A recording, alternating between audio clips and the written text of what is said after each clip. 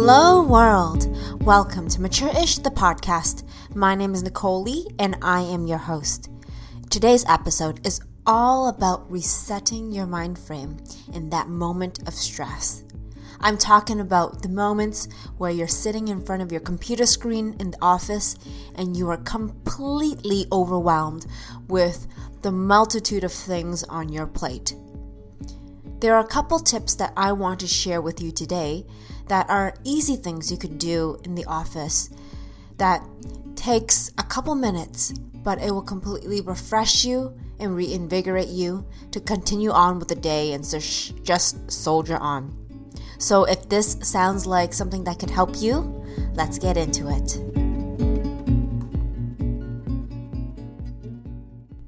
So I wouldn't say that I am high-strung per se, but I do get stressed pretty easily for those who know me. And when I get to those peak moments where I am on the brink of meltdown, I like to do a couple things. So the first is to listen to instrumental music. Now, if your office allows for this, for you to wear your headphones from time to time, I think this is pretty useful. So this is not music of your favorite pop songs, but these are the sounds of nature. For example, a babbling brook. You could hear the water running down the creek.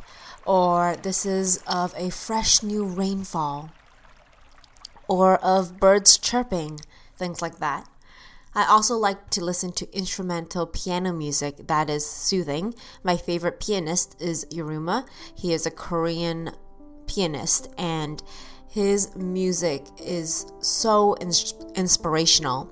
And in a way, these nature sounds and piano music kind of egg me on during the day to keep going because the arcs are repetitive and so they build on each other like it's repeating a mantra to egg you on. Maybe it's something I thought about in my head after listening to these songs for a long time, but I really find that they work.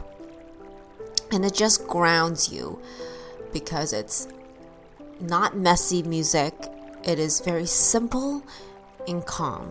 It just centers my energies. I say that a lot, but it is something that I always strive for and gravitate to. And while I listen to this music, I do a simple breathing exercise, which is breathe in for 7 and out for 11. That breathing technique, I find, just fills me in a way that is not like my normal breathing pattern. So it kind of gives you an extra boost of energy, and then you just breathe out everything that is pent up inside and making your mind frame toxic. So I find that works. Listening to instrumental music and breathing in for 7, out for 11. Let me know if that helps you. My second tip is to look out your window if you are in an office with windows. And not just look out, but look into the distance, far, far away. Now, this is something that my dad actually suggested when I was a little kid, when I used to get headaches and nausea in the car. He would tell me to look very, very far away into the horizon. Now, I've kind of adapted this tip and to use it when I am in a stress situation. I find that when I'm literally and physically looking out to the distance beyond my immediate peripheral area, it frees my mind from all of the constraints that I'm putting on myself. If, say, I'm putting this pressure on myself to do this laundry list of tasks within a short period of time, doing this exercise really just makes me take a breath and see the larger picture. And this is like literally seeing the larger picture. I'm fortunate that I am in a building with lots of windows. Basically, my walls of the office are windows. And I am on a decent enough floor in my building that when I look out, I could see the water in Toronto.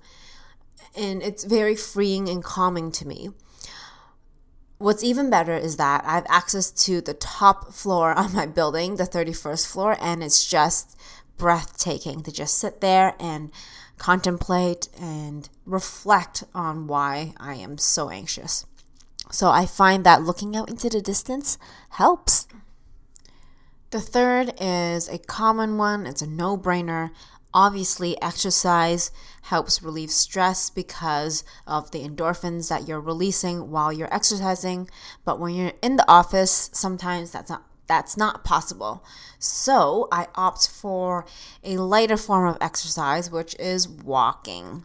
Now, I love to walk outside, get out of the office. Sometimes you might have cabin fever if you're in the office for a long period of time. So I love to walk outside, especially by nature, by the water. It is like a form of exercise. So you are releasing those endorphins and reducing the stress hormones that you might be experiencing at that time. So walking, it's an easy one, it's a simple one, but not many people actually do take it upon themselves to go for a walk. It's not the end of the world. Your work will be back in the office when you get back. So go take a walk. My fourth tip helps me deal with times when I've just had enough of the people I work with, or if there are office politics that I just can't deal with. I just need something to alleviate the stress. So for me, that is looking at photos of the past that represent happy times, whether that is vacationing with my fiance or even the weekend that just passed when I've spent amazing quality time with family and we've had lots of laughs and we had time to take pictures.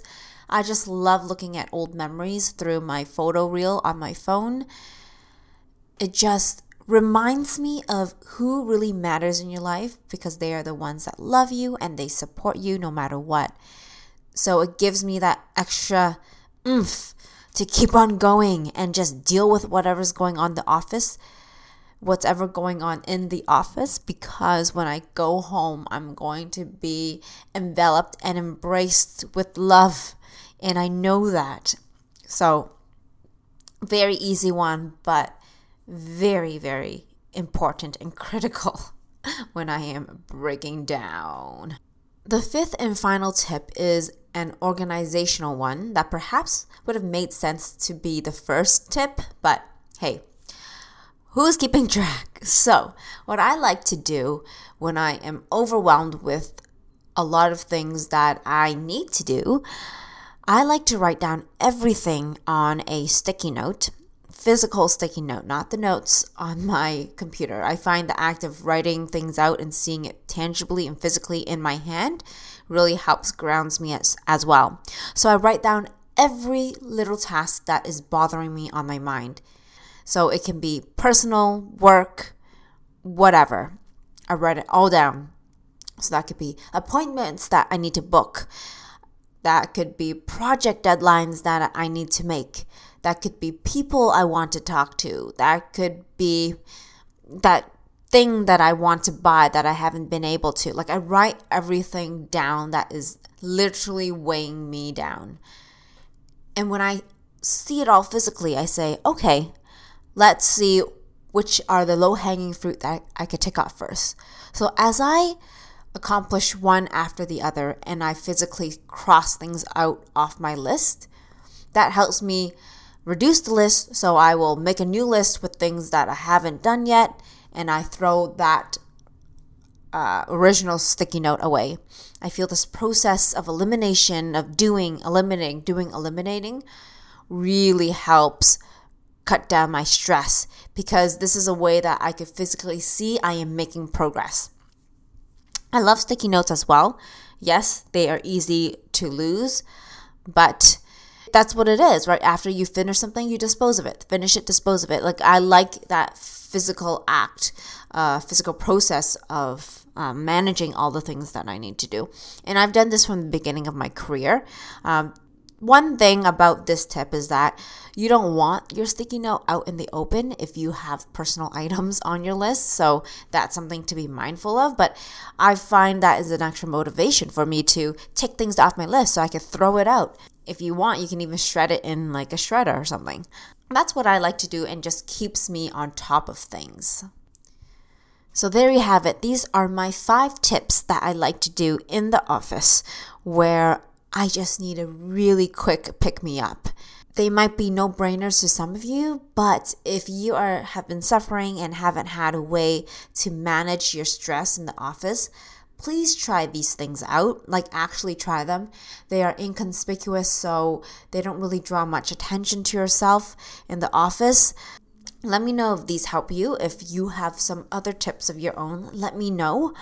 I really love if we could have a community and start discussing these things, because after all, we're all in this together. So if you like this episode, I'd love it if you continue supporting me and subscribe to my podcast, leave a rating and a comment. That means so much to me. Until next time, bye everybody.